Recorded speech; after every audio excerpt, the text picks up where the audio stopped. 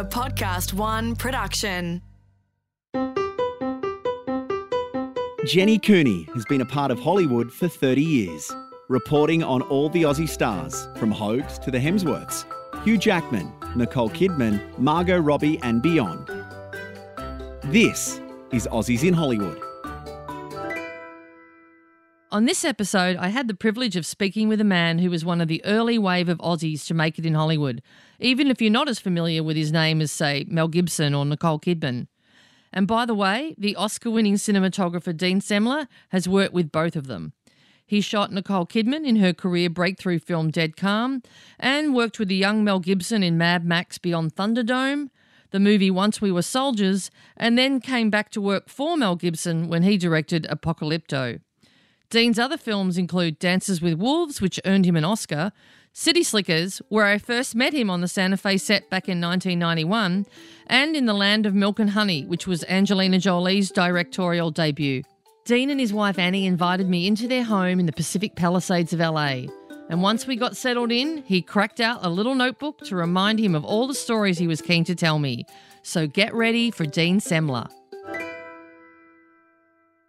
Tell us a little bit about your background, where you grew up and what kind of dreams you had of what you wanted to be when you grew up. I grew up in a fabulous part of Australia, still my favourite part of Australia, the Riverland in South Australia, in a little country town called Renmark. Dad was a welder there, Mum worked in the local store. I went to an agricultural school there where I wanted to study oenology, winemaking, because that's a lot of what happened around there. The quality of life was so damn good there, you know, and it was beautiful. I liked the feeling of being out there. I used to get on a bike and ride out or sit by the river or ride to where I could see the horizon, and I just liked that, you know. And then I think I was about 14 and I was given a still camera. I didn't expect it. I didn't ask for it. And it was a tiny little coronet, I think, with a fancy little flash on it. And I started taking black and white stills, but we had to get them processed at the camera shop, and it was quite expensive, and the film was expensive, and we didn't have any money. So I couldn't afford it much, but I really enjoyed seeing those results.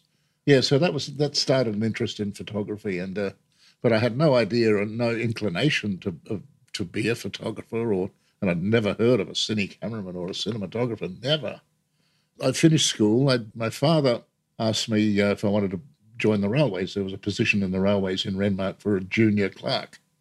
If I was in the railways, I could get free travel, and so could my family anywhere in Australia on the train. So that was a good enough reason for everybody. So I joined the railways as a junior clerk, and in the meantime, I'd applied for a position as a props boy at Channel 9 in Adelaide. I had no idea what a props boy was, no idea. I hadn't seen television. We didn't have television. Had you seen movies?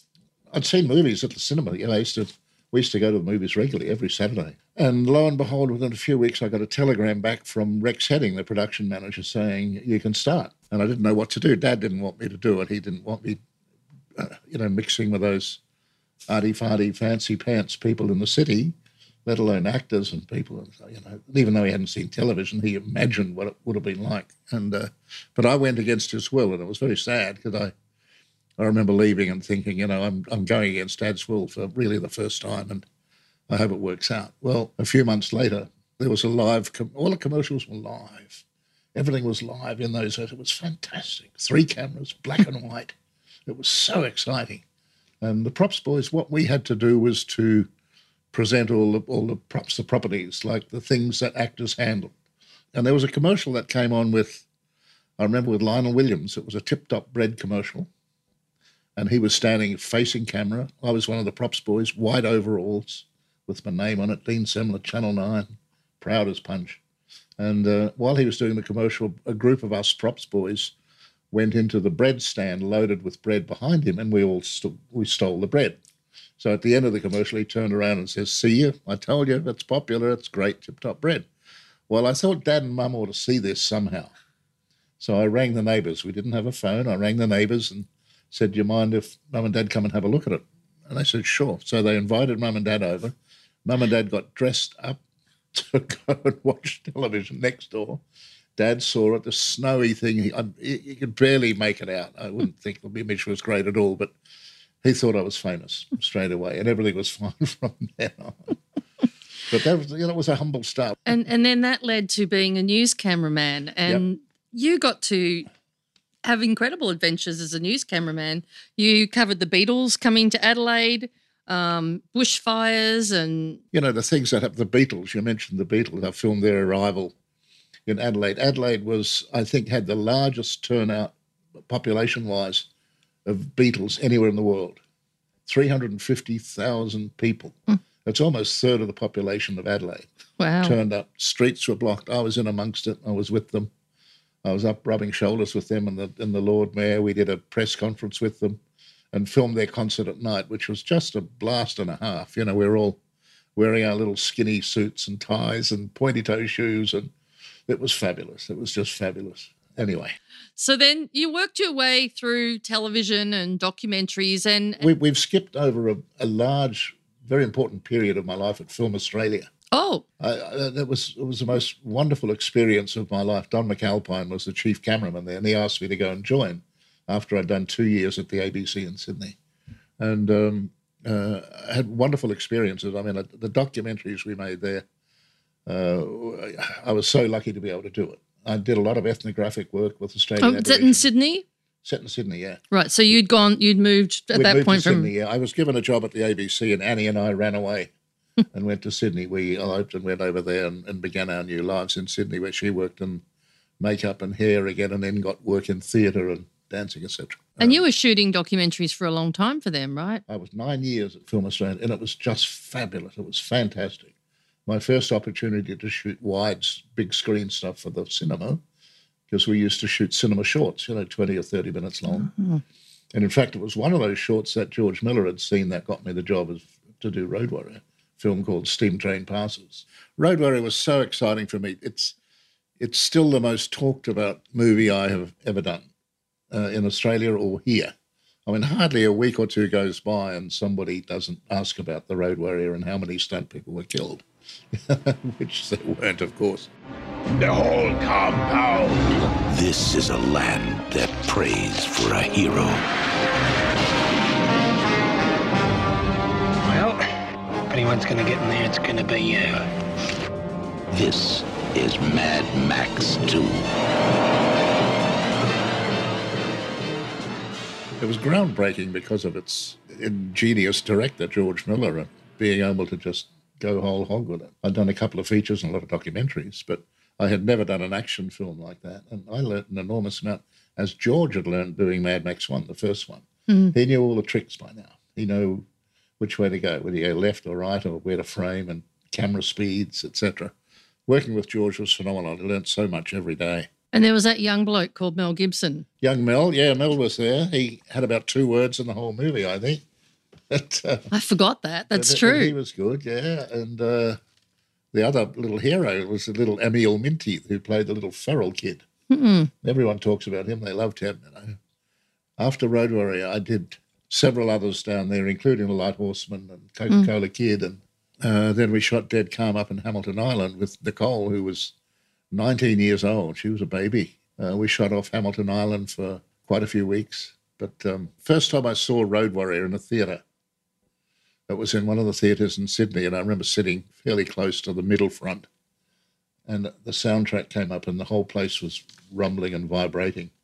It was such an extraordinary, exhilarating, fabulous, proud moment, That movie must have been a calling card for you. That movie opened up so many doors over here for me. I came over here and immediately you're recognised and appreciated and, sort of admired, I guess, for the work you've done. And you're in demand, sort of, whereas before you weren't. But it was time to get an agent in Hollywood, and I had this guy called Creighton Smith chasing me a little. And so I went to Los Angeles, and I'm staying in a hotel. Creighton came in, it was a Saturday night. He had scripts and notes and this, that. And he said, I've got meetings set up for you next week for all the studios with other production managers, etc. But you should read this script. He said, this one needs to go fairly soon. You should read that. So I read it that night, and it was Cocktail. Cut to this is 2 days later now. This is my new agent. 2 days later, Annie and I are the only passengers on a private jet on our way to Jamaica. And she's eating strawberries and sucking on champagne and stuff. And I said, this this Creighton guy, he might be all right.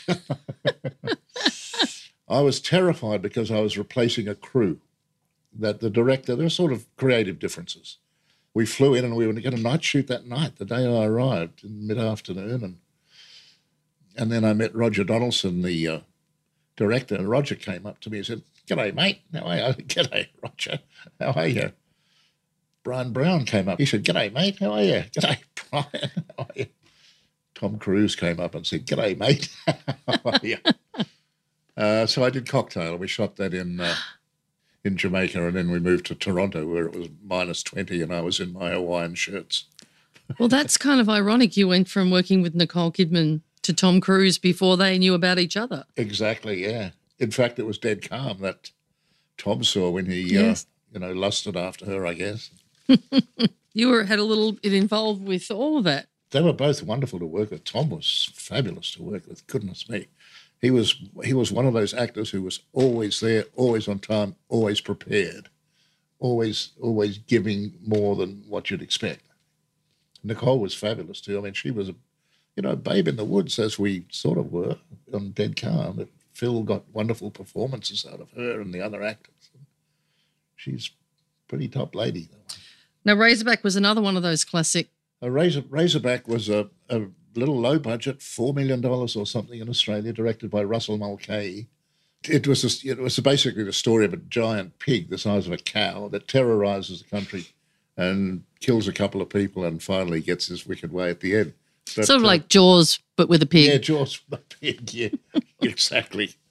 And I shot that, and I was very proud of it. I got the AFI award for it. In fact, I was shooting Thunderdome with George. We were in Cooper Pedy a little while later, and there was a call with this little motel in Cooper Pedy. And Annie was inside, and I was outside talking to George. And Annie said, "Dean, you're on it on the phone." I said, "Who is it?" She said, "Stephen."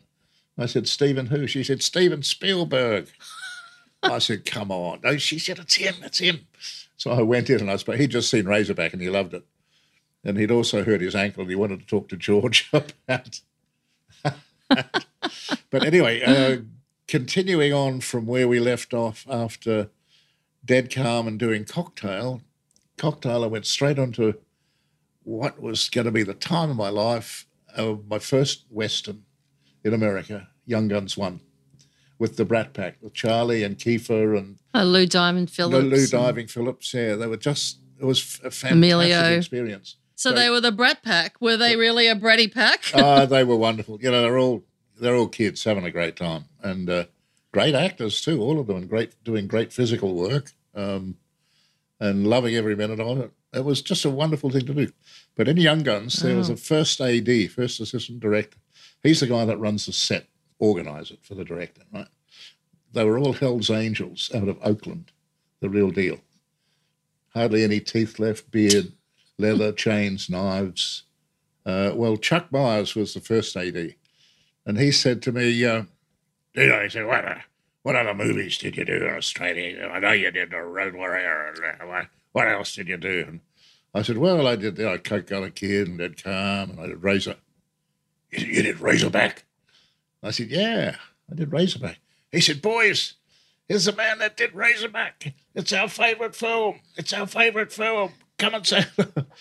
So I arranged a screening at the hotel in Santa Fe. We got a print or a video or something, and we screened it on a Sunday. We had lots of beer and lots of pig feet, pigs this, pigs that, pig crisps, and it was a wonderful time. Everyone had a lovely time.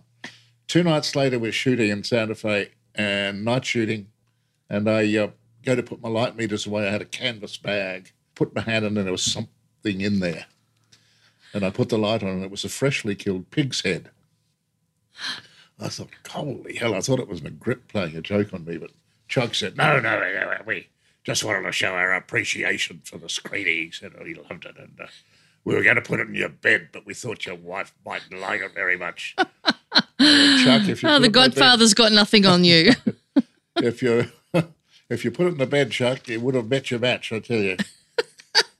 Dances with Wolves, that came around the same time, I think. I had a call from Creighton, the agents, to read this script. I read it. It was very long, but good, called Dances with Wolves. And I went along to meet Kevin and Jim Wilson. I don't know what they thought about me, but we had a, I think Kevin later on said he was looking for somebody who was going to be a survivor under pretty tough conditions. He'd seen what I'd done with Dead Calm and the Mad Max films and Light Horseman and stuff. And I like to keep harmony on a set. I really like to keep harmony on a set. And George has always said there's something about the Aussie crews. He said, I call it the circle of grace around the camera, where they respect each other, they respect the director, they respect the actors, and they're aware of how the actors and everybody are feeling around that close circle. But good people. Kevin was wonderful. And then you had that experience with Kevin, and then you did Waterworld. Yeah, exactly. In fact, I said to the producers before we shot that they should look at Road Warrior again, because it's very, very similar to Road Warrior, except it's on water. Yeah. And it's going to take twice as long to shoot. The future. The polar ice caps have melted, and the Earth lies beneath a watery grave.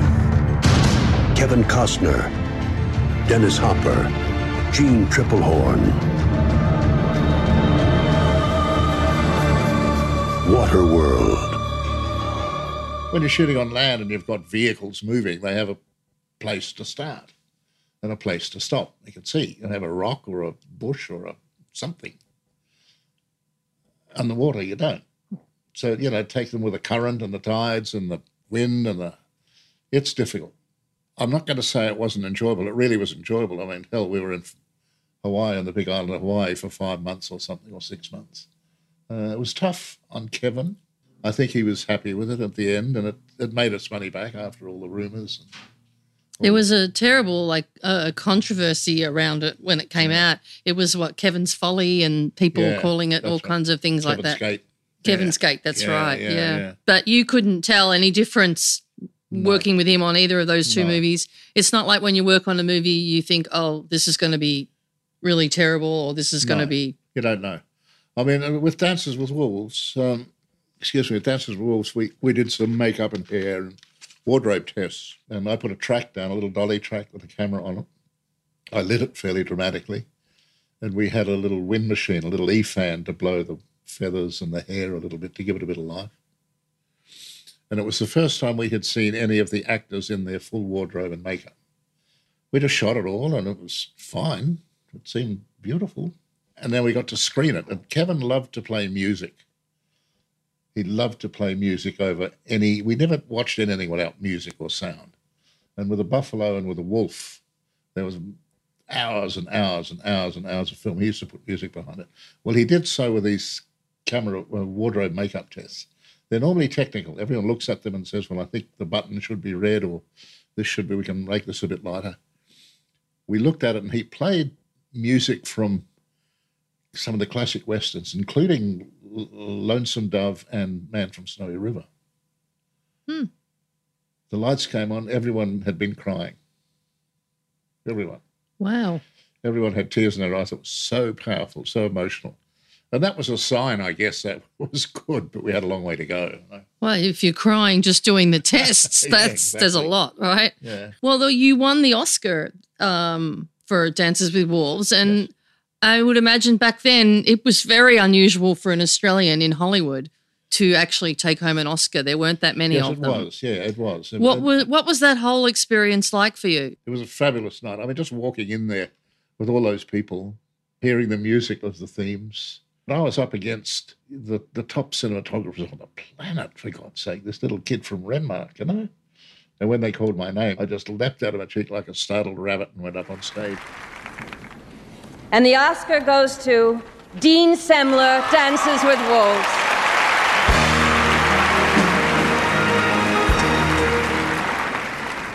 It's a bit like facing 3,000 buffalo. My wife, Annie, the blonde bombshell from down under, thanks. My daughter, Ingrid, hi, thanks for your love, your patience. I'm a very proud little Aussie up here tonight to accept this, and I thank you all. I thank the Academy, and I thank America. Thanks.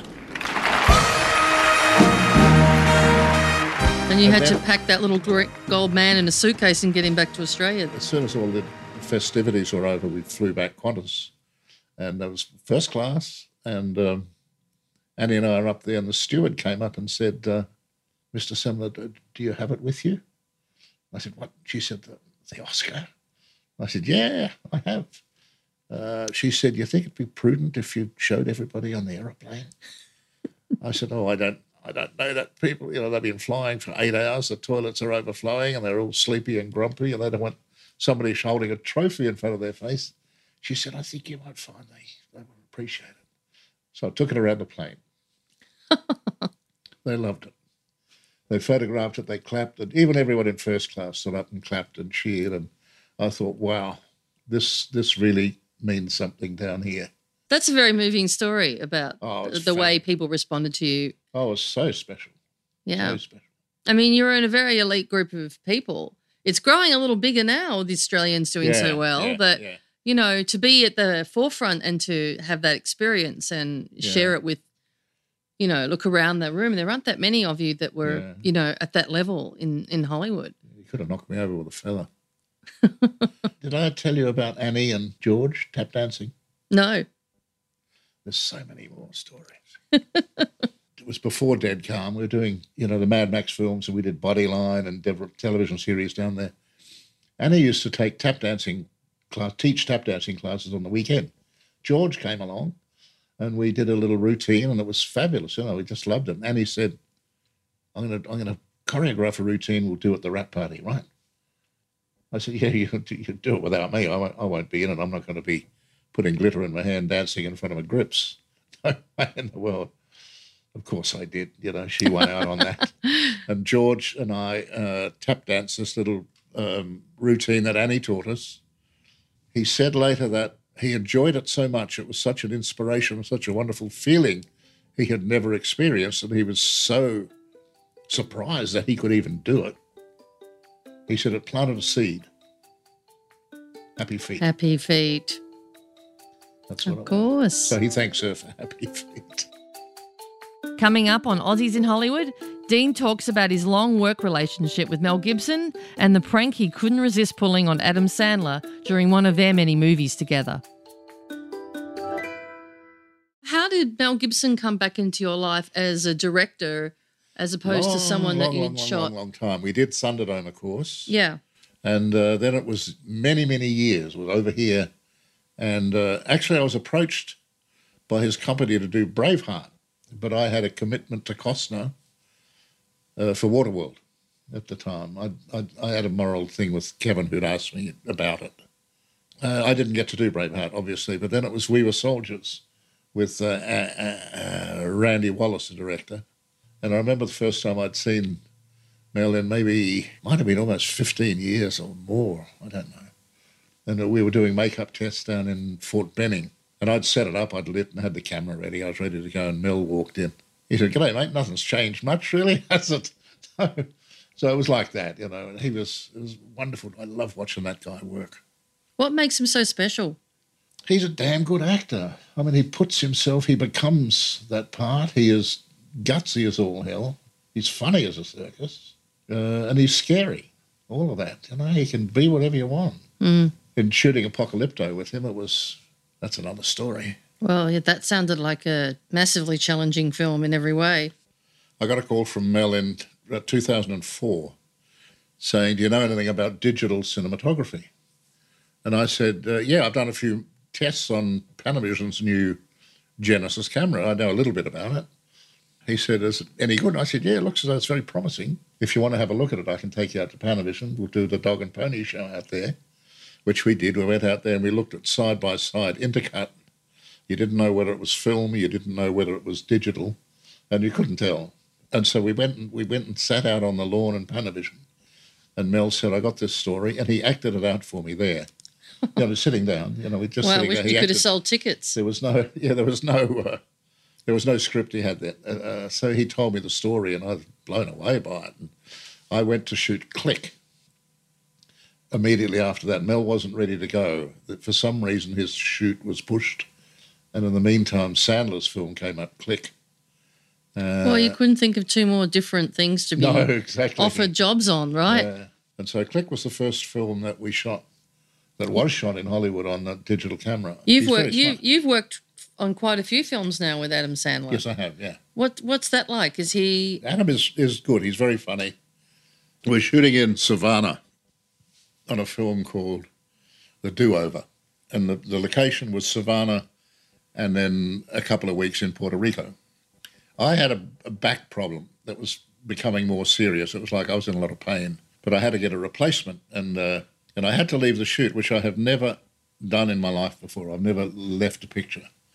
I know they wanted somebody that I trusted, but it also had to be somebody that the company approved. I chose my old colleague, Brad Shield, another Australian. I said, Brad, when you come down there, you got to play along with a little gag for me. Yes, sure, great.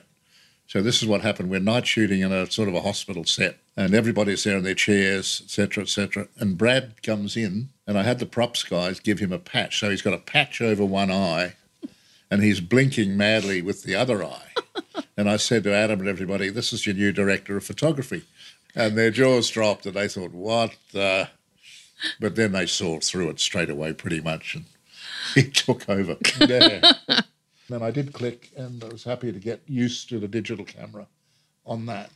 And then by the time I got to doing Apocalypto, which was immediately after that. And you were all in the jungle for a long time on Apocalypto. We were like 8 or 9 months in a place called in Veracruz, and supposedly it's a headquarters for witchcraft in all South America. But it was a beautiful jungle, privately owned rainforest. And we soon learned why they called it a rainforest. It rained, trees crashed, 80-foot-high trees crashed down with the weight of water. And also you'd walk around and you'd find little bits of tape, gaffer tape on trees and things. They'd shot Medicine Man there before with Sean Connery. Sean Connery, yeah. And the actors were wonderful. Rudy, who played the lead, and Mel was fantastic on it. Goodness me, tricks that both he and I learnt on the Mad Max films. He taught one of the actors to run backwards 5 steps, and it was a shot of a spiky ball landing in a tree by his head, which you couldn't do. It was very dangerous to do. So we put it in the tree, and the guy ran backwards out of it, and then they pulled it out. So it's in the movie. Angelina Jolie, when did you first meet her? How did this relationship begin? I worked with Angelina on a movie called The Bone Collector. She was just brimming, about to burst out of her minor roles, I had a call from her saying, I've got a script. In the Land of Milk and Honey? In the Land of Milk and Honey, yeah. Would you like to read it? I said, yeah, sure. So I read it, and she said, well, who do you think I should get to shoot it? Who would do it like you? And I said, me. She said, you'll shoot it? And I said, I'd love to. She said, she hung up and literally danced around the room, and I said, I'd do it. Remember how things were before the battles? Just you and me. I thought of you every day. Why couldn't you be born a Serb? Am I a prisoner? You're not a prisoner if you want to be here. But Angelina was wonderful on that. We finished up shooting it all in Budapest, a wonderful city of Budapest. She was a first-time director again, and, I got a big old shoulder for people to lean on if they so want. And we shared it, and, she'd come up with a plan every day, and we'd put that into practice and add to or subtract from or whatever. And then I worked with her on Maleficent as well, where she just played the big star, and that was fabulous for her too. And you look at the times these people spend in makeup before they get onto the set. With Angelina, she had prosthetics, for her cheekbones raised up in that, and one on her nose, and the horns fitted, and they got to sit in that chair for a long time. No one more so than did Eddie Murphy on The Nutty Professor. That guy is an absolute genius. And I say that above any other actors I've worked with. He played those 5 characters he would be in makeup like 4 or 5 hours every morning. Imagine sitting in a chair for 4 or 5 hours. And then he would come out and we'd do that scene as his character that day. Next day he'd be the mother, the next day he'd be the father, the next day he'd be the brother, and the final day he'd be himself out of makeup as Eddie Murphy. And unbelievable. I love that guy. He's so good. But he was as was Jim Carrey. Jim was another guy who was extraordinary. You worked with him on Bruce Almighty? Bruce Almighty, yeah. So there's a lot when the genius that people talk about with Jim Carrey and Eddie Murphy. There is something that you really see happen to them on sets, kind of like what Robin Williams used to be doing. Yeah. Jim Carrey gets progressively better every take. Do another one, and he'll do 7 or 8 or 9, and you'll see at the end of it how he's brought it from a really good level, the way it was written, up to something up there, he's absolutely fantastic. It was just such an honour and a thrill to be able to sit down next to a camera 6 feet away from this guy watching him perform. Well, you've been around legends most of your career. Yeah. And one of my favourites is... Arnold Schwarzenegger, of course. Yeah, with Arnold. Arnold said to me, having breakfast one morning, and I wasn't big like this, but Arnold said, how tall are you? I said, I'm 6'1", Arnold. He said, you would be taller if you weren't so round. It sounds like your wife has been a pretty big influence in your career, not just your life, because she sounded like she was your cheerleader and was the one that would get you to say yes when you'd say no. Totally. I wouldn't be here, I don't think, without her. It's like, she's always there to guide me, always there to help me. Like, I know you love the script in Lithuania, but I think we should do the one in Hawaii. That sounds fair enough to me. Yeah, exactly. There's also, I'll tell you what, we didn't talk about, and this is one of the major moments and events in my life. I was shooting in Winnipeg. On the set one day, this package delivered to me, a FedEx package, and I opened it up when I got back home, and there were 22 letters in there from school children in Renmark in South Australia, 7, 8, 9-year-old kids. They had all seen Angelina present me with the award on television or in the papers, in the local papers down there. And they said, Dear Mr. Semler, my name is, Helen Sophie. I am 9 years old, and we want you to come down here and teach us how to make movies. And every single child wrote a letter congratulating me, 8 or 9-year-old kids from my hometown. So I answered them all back, every single one of them. I wrote them all back. And then they wrote back again. When they gave more information, Dad works at Woolworths, and Mum works at the packing shed with the oranges. And then there were pictures, and I thought, I've got to go down there. But I drove to Renmark, into the old hotel, stayed there. Next morning, went to the school. We're at a Catholic school. You'll be happy about that. Where I met the principal, and we had a fantastic day.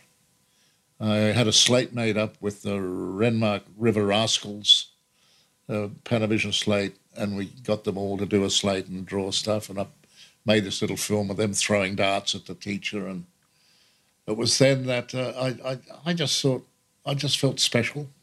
It wasn't like another award, but it was beyond that. And to top that off, that next afternoon, the mayor gave me the keys to Renmark with a ceremony, with a civic reception. And that was so special too. That must have been an emotional experience, thinking, I was this kid in this place and look where I ended up. And the ironical thing was that the town has changed a lot in, 45 years or whatever it was, that the location of the where the awards were given, the Civic Centre, whatever it is called, Civic Centre, which is a beautiful modern building, was on the exact spot to within a square yard of where my office was in a hot tin shed when the railway came through there. The railway's gone now. Wow. It was in exactly the same spot. That's right there. Wow. There was a shed and it was hot. There we are. And you could still be working for the railway. I would have been station master. I think you made a good choice there. So I think that's the perfect note to end on.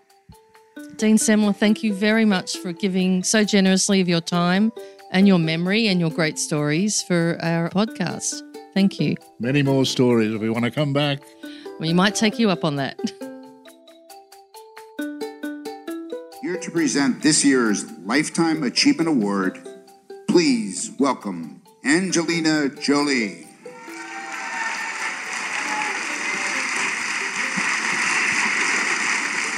Thank you very much. A film can be shot without an actor. It can even be shot without a director. It's not ideal, but it can be done. But a film cannot be shot without a director of photography. Without him or her, we would quite literally be in the dark. I have had the great privilege of working with many of you here tonight, and I am grateful to you and to everyone in this room for what you put on the screen. As an audience member, you have shown me the world in all its splendor and at times in all its darkness. Through the delicate interplay of light and shadows, you make emotional and physical landscapes come to vivid life, expanding our understanding not only of cinema, but of the human condition itself. One of my first experiences with the DP was on a film where I was a cop looking for clues in a dark room.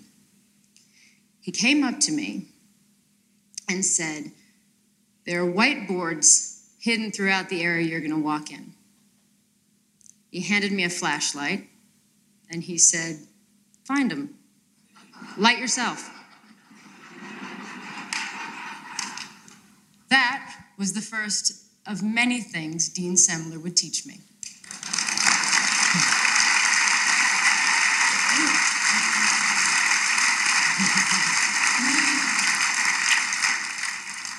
Years later, I had a chance to direct my first film. It was a small film and I was a new director, so I was aware I couldn't get Dean, but I sent him the script and I called him for advice. Who could shoot it like you would shoot it? I asked. And he answered, me. And after the shock wore off and I realized that he'd agreed to work on it himself, I hung up and I'm not ashamed to say I danced around the room. I couldn't believe my luck. And I was right. He guided me and supported me through that film. He would do wonderful things like just dropping clues for me to pick up. I would suggest a shot and he would prepare it. But at the same time, he would be playing with light from another angle with another suggested frame, as if it was just for fun.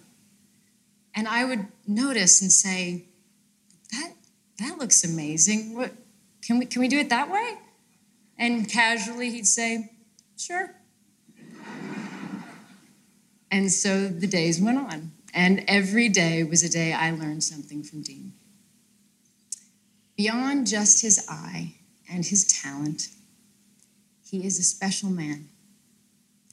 There is nothing more sacred on a film set than trust. And Dean inspires the kind of trust that we all dream of.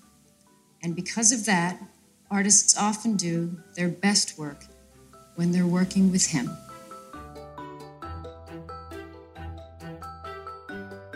After our chat, Dean gave me a tour of the house and even let me hold his Oscar. And yes, they are really heavy. As you heard in the episode, Dean couldn't resist playing the video of Angie giving him the American Society of Cinematographers Lifetime Achievement Award.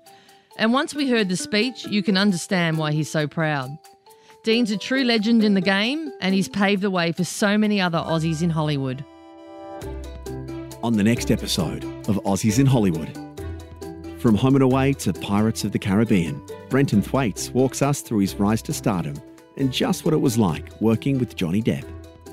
I think the main thing that I got from Johnny is just his fearlessness, you know. What I saw in Johnny was just a guy who was constantly trying new jokes and new things. And I remember being very nervous and you know, he's very calming. That's next time on Aussies in Hollywood. Aussies in Hollywood is recorded in LA for Podcast One. Recording is by Andrew Sink. Audio production by Alex Mitchell and Nick Slater. Produced by Tim Dunlop. Executive producer is Jamie Cho. For more episodes, head to podcastone.com.au or download the Podcast One app.